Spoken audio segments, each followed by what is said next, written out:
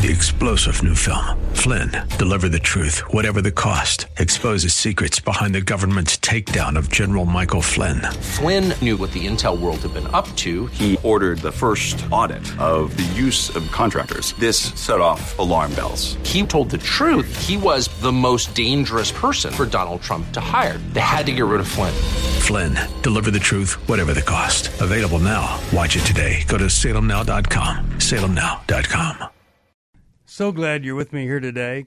Very happy to be filling in. Wish I was there right now with you, wherever you are. Well, I guess that I would never be alone with some of you in your car. But anyway, I'm just saying, I'm there now, and I love getting to connect with folks over radio. And I do count it a great blessing to be on KKLA on New Life Live. We're during the middle of the day. And so to get to talk to some folks that aren't right in the middle, that's a pretty cool thing for me to get to do. So today I want to talk to you about a few things. But first I'll just mention to you, again, if you heard the first hour, you know this. But this week we're going to be dealing with a lot of different issues. And we're going to deal with the issue of life. And we're going to have Lila Rose on, who's one of the great crusaders for life. We're going to talk about one of the most controversial issues you'll ever talk about in this day and age. We're going to talk about the transgender issue and those people who have transitioned but are detransitioning. And I've got some clips from a person who went through a detransition process. And there is a growing community of folks who are detransitioning, and you're not going to ever hear much about that. We're going to talk about parenting in this screen, social media saturated world. We're going to talk about some pastors that should not be pastoring. Ralph Reed is going to be on with us, who is head of the Faith and Freedom Coalition. An amazing guy, great man of faith. We'll have Ann Baylor, who is Auntie Anne's Pretzel. She's the founder of that, and she was sexually abused by a pastor and has this wonderful husband who helped her deal with all of that. Pastor took advantage of her after she was dealing with a lot of grief over the death of her daughter, and a pastor comes in and literally destroys her life. It was just horrible what he did, but she has survived, and she wants to help other people. She's written a couple of books. We'll have her on also. So we're going to deal with a lot of things this week, a different topic every hour. I'm really glad to be with you all week long. Today, I want to talk to you about something most everybody that we're talking about, and it's the Olympics. And, you might think, well, he doesn't know anything about the Olympics. And I got to tell you, I was on a track team. I was in the 440 relay, and I was just a bit overweight. I've struggled with my weight from very early on, and it's been so wonderful to help some people with their weight problem. But we had this little team, and it was each of us had to run 110 yards. And sadly for me, by the time the baton came to me, the other teams had already crossed the finish line. So people are up in the stands, and I'm running alone, all by myself, truly losing the race in grand style. And I wanted to entertain the audience there. I wanted to wave or whatever, but I just ran on through. So see, I have extensive experience in Olympic-type competition, 440 relay. Well, I read a great quote by an Olympian years ago. And he said this. He said, I don't focus on past defeat that might cause me to be saddled with overwhelming fear. And I don't focus on past victories, which might cause me to be overconfident or arrogant, if you will.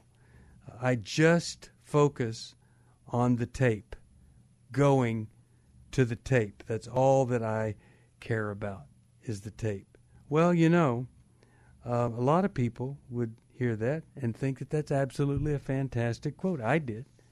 But what if you couldn't focus on the tape? What if you've worked, you've trained, and you end up, you just don't have the ability to follow through? Well, we've seen that happen. We saw Naomi Osaka withdraw from the French Open in May. She didn't compete in Wimbledon. The U.S. Open, I watched her defeat Serena Williams. And after that, this amazing tennis player, she went into a deep depression. Now, I've seen this over my lifetime, where somebody achieves something. Maybe they worked for all their life, and then they achieve it. And for whatever reason, depression follows, disappointment, disillusionment, all sorts of things that they never dreamed they would have to deal with. And, of course, that is her story, a very, very sad and tragic story. Well, Simone Biles, here she is, this incredible Olympian. She won 5 medals at the 2016 Rio Olympics, and most people expected that she was going to dominate the competition in Tokyo. They were extremely excited. Well, there's some new excitement now, because after she pulled out of the competition, she's actually going to compete tomorrow, I believe it is, on the balance beam, that final there, and that's exciting. But when the all-round floor exercise and uneven bar finals, all those things happen, she didn't compete, and there was this issue of the twisties, and she would all these twists that happened in her plan. Well, she couldn't do them, and her brain kind of got messed up, and then that produced fear, and she just felt like she couldn't compete, and she was criticized for that. And I think a lot of people might have forgotten that this horrific predator, this Dr. Nasser, who is serving prison time, Simone was one of the people that was one of his victims. Who knows what kind of impact that had on her? What a horrible, horrible thing. And when something like that happens, there's some people that have to overlook little dots here and there that if you ever put them together, it would prevent people from being hurt. It would get a person like Nasser out of the position as soon as possible, so there would be no more victims. And I just hate it for all of the young women who were abused. And don't you really appreciate the courage that they had to step forward and say, this is what happened to me, and I'm coming forward because I don't want it to happen to anybody else. That kind of courage doesn't translate to competition. So let's talk about when we see that somebody in the face of competition pulls out, withdraws right at what could be the greatest moment of their competing life. We don't know what's behind that person. There were people like Djokovic, the tennis player, who were criticizing, and he was, arrogantly saying, I'm ready for competition. I bring it on, I don't succumb. And then he ends up withdrawing, throws a temper tantrum, throws his racket, all those kinds of things. What a horrible thing to judge or to criticize. It's so easy to do that rather than to be curious about what's at the heart of this. And we just don't know. But here's the thing. I think as a parent, it's a great little prompt for us to evaluate what are we doing as our children compete. Do our kids believe that competition to us is everything? When we get so obsessed over the performance of our children, sometimes they think that they're not really loved outside of what they do. My wife and I were at one of our boys was playing basketball.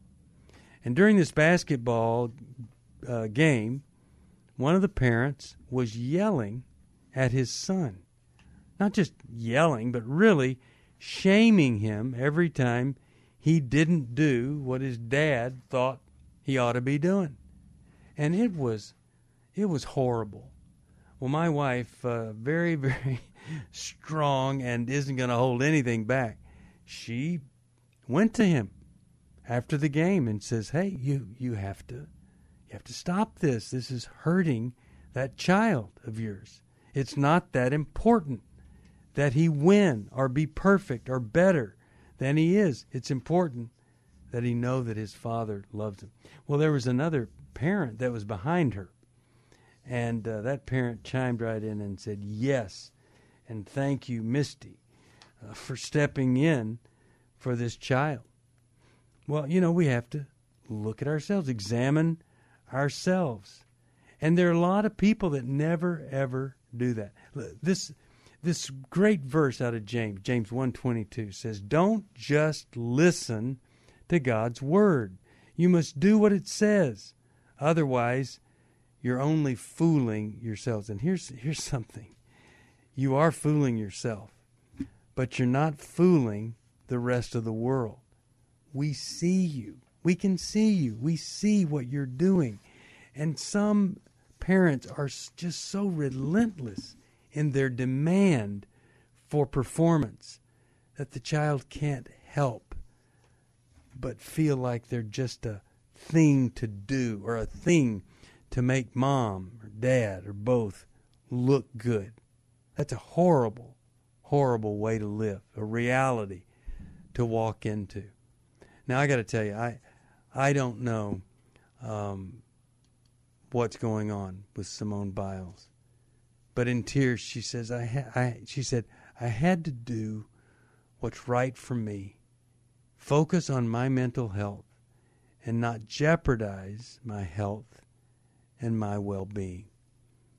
Now, I think that's pretty courageous, that she would make that kind of decision because she just feels like that's what she needs to do. Competition is important. And people, well, they think they're going to do great. But right when it comes down to it, they just simply need to withdraw and take care of themselves. Because if they did compete, there could be an injury that they never get over. There could be a wound that is very, very difficult to get over.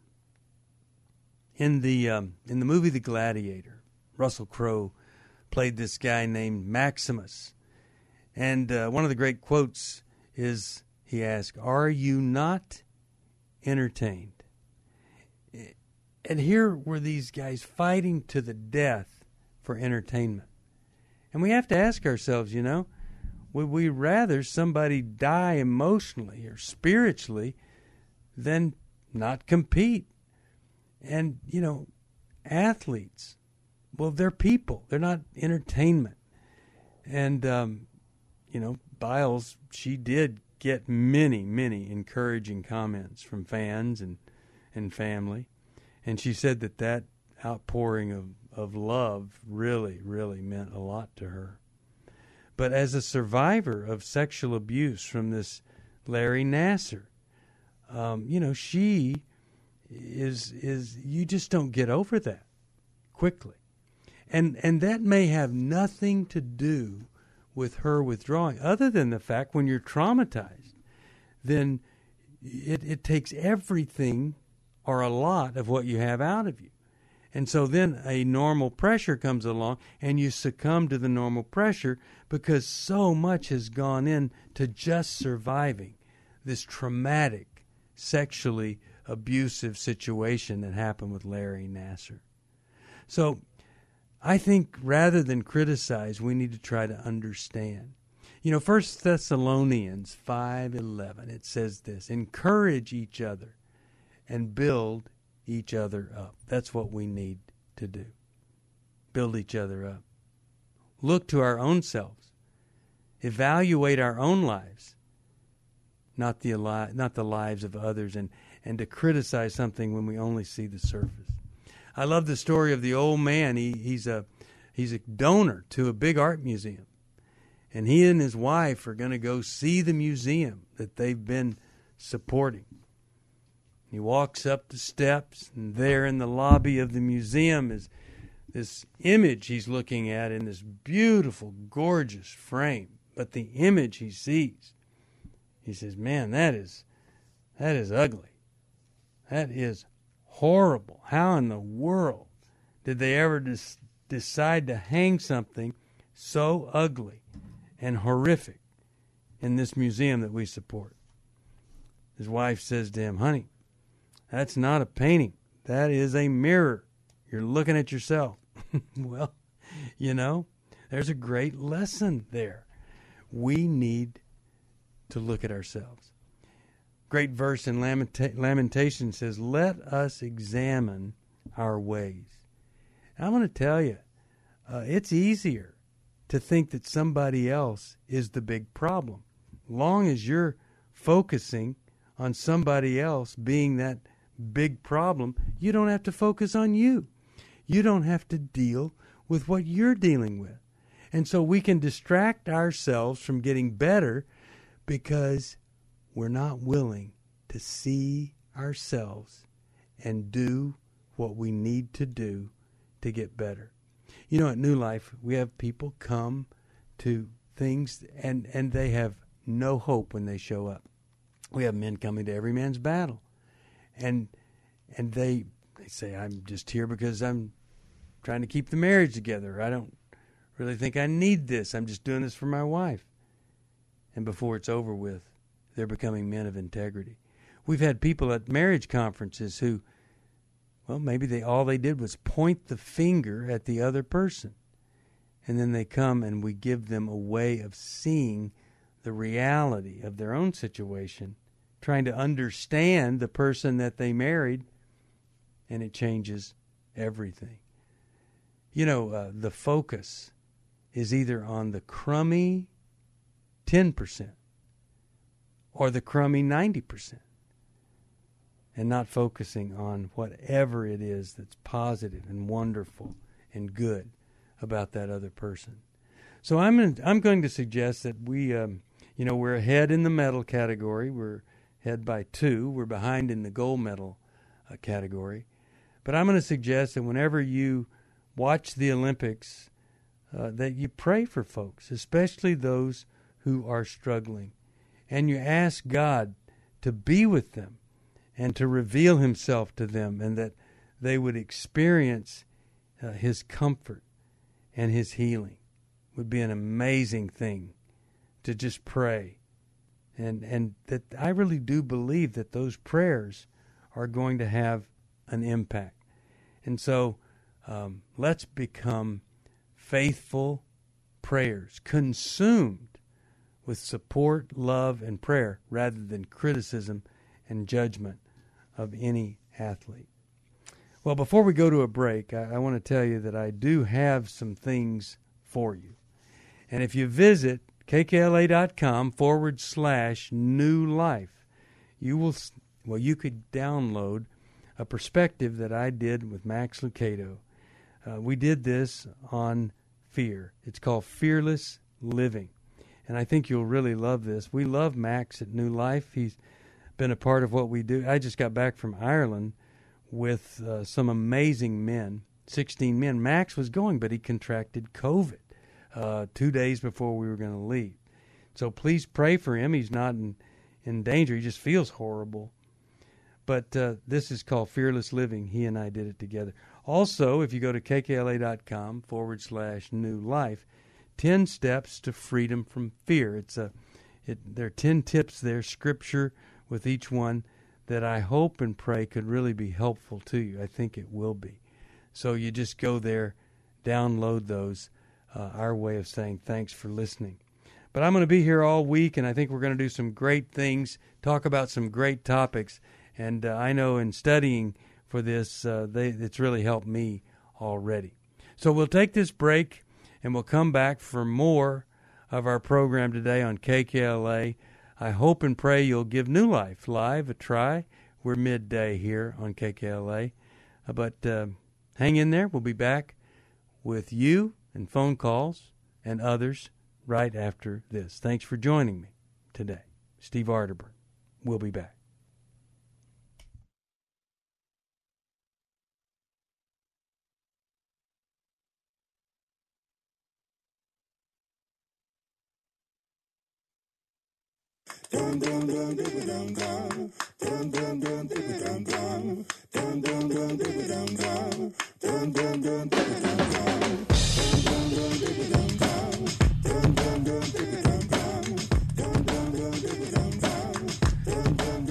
Welcome back. Steve Arterburn here. Really glad that you're with me today. We were just talking about anxiety and this pressure that overcomes somebody. And, here's the thing. A lot of us can withstand a lot of things because we've never had to go through some traumatic experience early on, some deprivation or some abandonment or abuse that just drains everything out of us. Any ability to persevere is gone. And I want to tell you, a lot of folks say, well, if you just had more Jesus, you'd be okay. Now, what about that?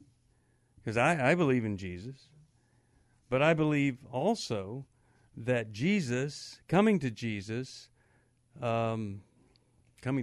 it just doesn't fix everything. It doesn't make everything perfect in your life. That we have to go through a process.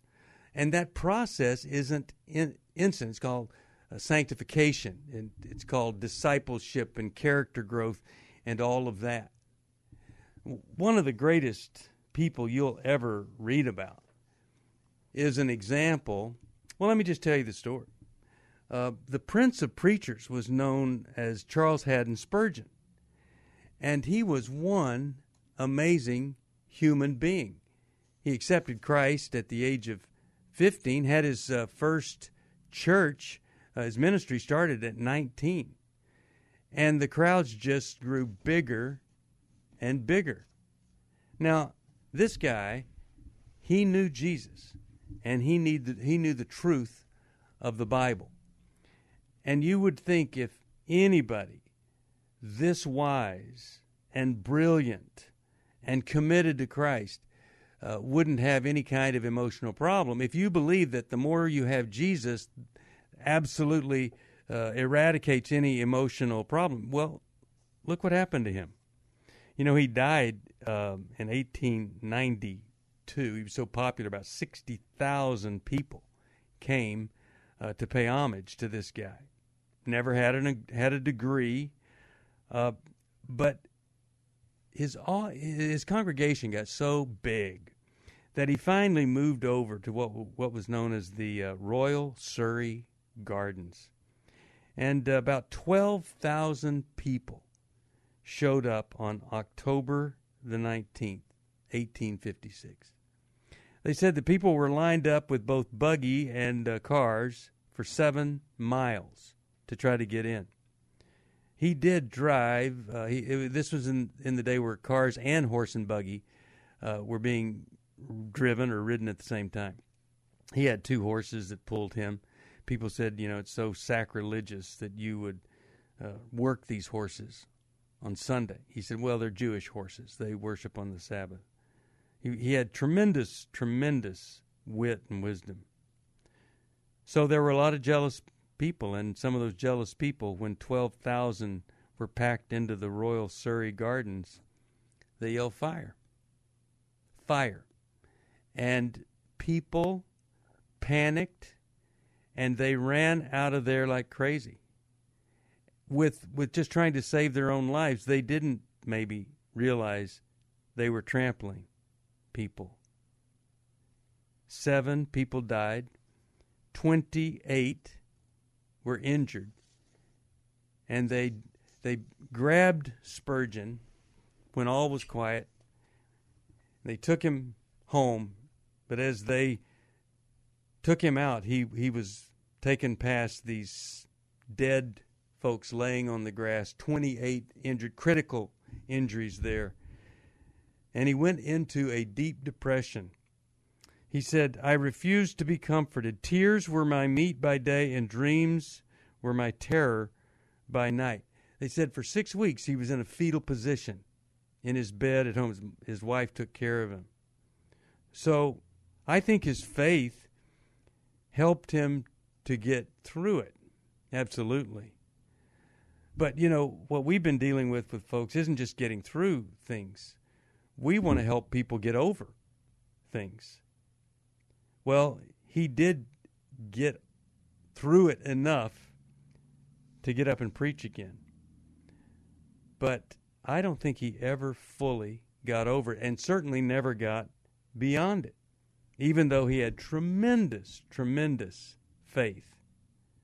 So what happened? He would preach about 9 months out of the year.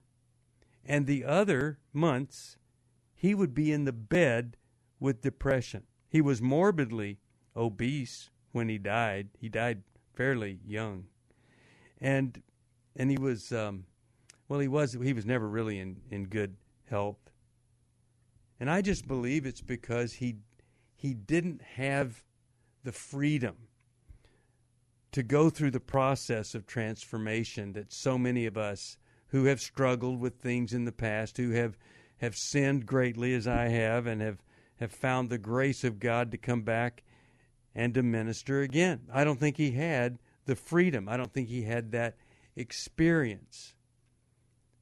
Too bad he didn't have a Christian counselor that could have led him through a process of surrender, to seeing that, look, don't beat yourself up. You've got a limitation here. And nobody would expect you to live beyond that limitation. Too bad that he wasn't able to get the kind of counseling that I've had. I mean, that's why I love people to get help, because I've been helped. I know that it works, but a lot of people are critical of anybody wanting help. They'll say things like, "Hey, Paul didn't have a Christian counselor." Well, no, Paul didn't have a Christian counselor, but he also didn't have a dentist, but that doesn't, or a chiropractor, but I bet both of those would have been quite welcomed by him. I think he would have been so grateful to have either of those. So my point is this: it's easy for us as Christians to come along and judge people, to say that, well, God didn't give us a spirit of fear. That is true. But God also didn't give us a spirit of stupidity. And I've seen some people do some really stupid things because they didn't think they should do something because it would be evidence of fear, when in fact it would be evidence that they were quite in touch with reality. So I think about these Olympians that are struggling. And, if I was to meet them, I know what I would do. But what would you do? Would you tell them if you'd come to Jesus, this would go away? Well, then, if that's true, then no one who is a Christian should ever be anxious about anything. Well, the Bible tells us not to be anxious about anything. Well, why does it say that?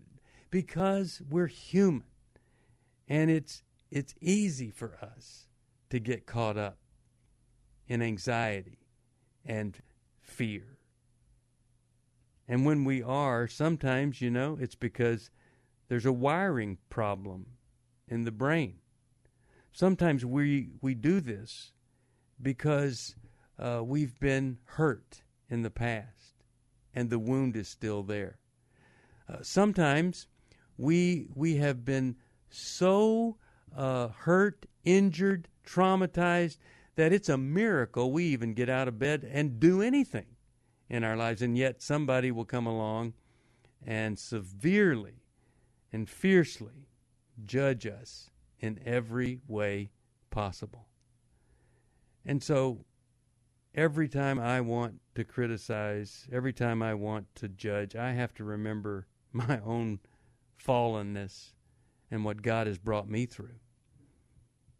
Maybe you haven't been through anything. Well, I think you have. But it sure is easy to try to look good rather than admit that all of us have a very, very extreme limitation. We cannot fix ourselves. When James 5:16 says, confess your sins to one another, well, it pretty much eliminates that option or that path that a lot of people say they're on. It's just me and the Bible or me and God, that's all I need. I don't think that's true. I don't think that's true at all. If you're reading the Bible, then you realize if you're going to make it in this world and you're going to live the way God's told you to live, you're going to be with other folks. Just read James 5:16 for yourself. It'll tell you we've got to connect. Well, to that end, I would love for you to have something that I'll give you free if you want it. And you just go to kkla.com/new life. I'll send it to you. One is 10 Steps to Freedom from Fear that I put together, and the other, Fearless Living. Max Lucado and I did a New Life perspective on fearless living. Give them to you free. You can download them, send them to you. All you have to do is go to kkla.com/new life. I'm going to take a break. When we come back, we'll talk more. If you want to join me on the phone, 888-52-TALKS. 888-528-2557. We'll be back after this.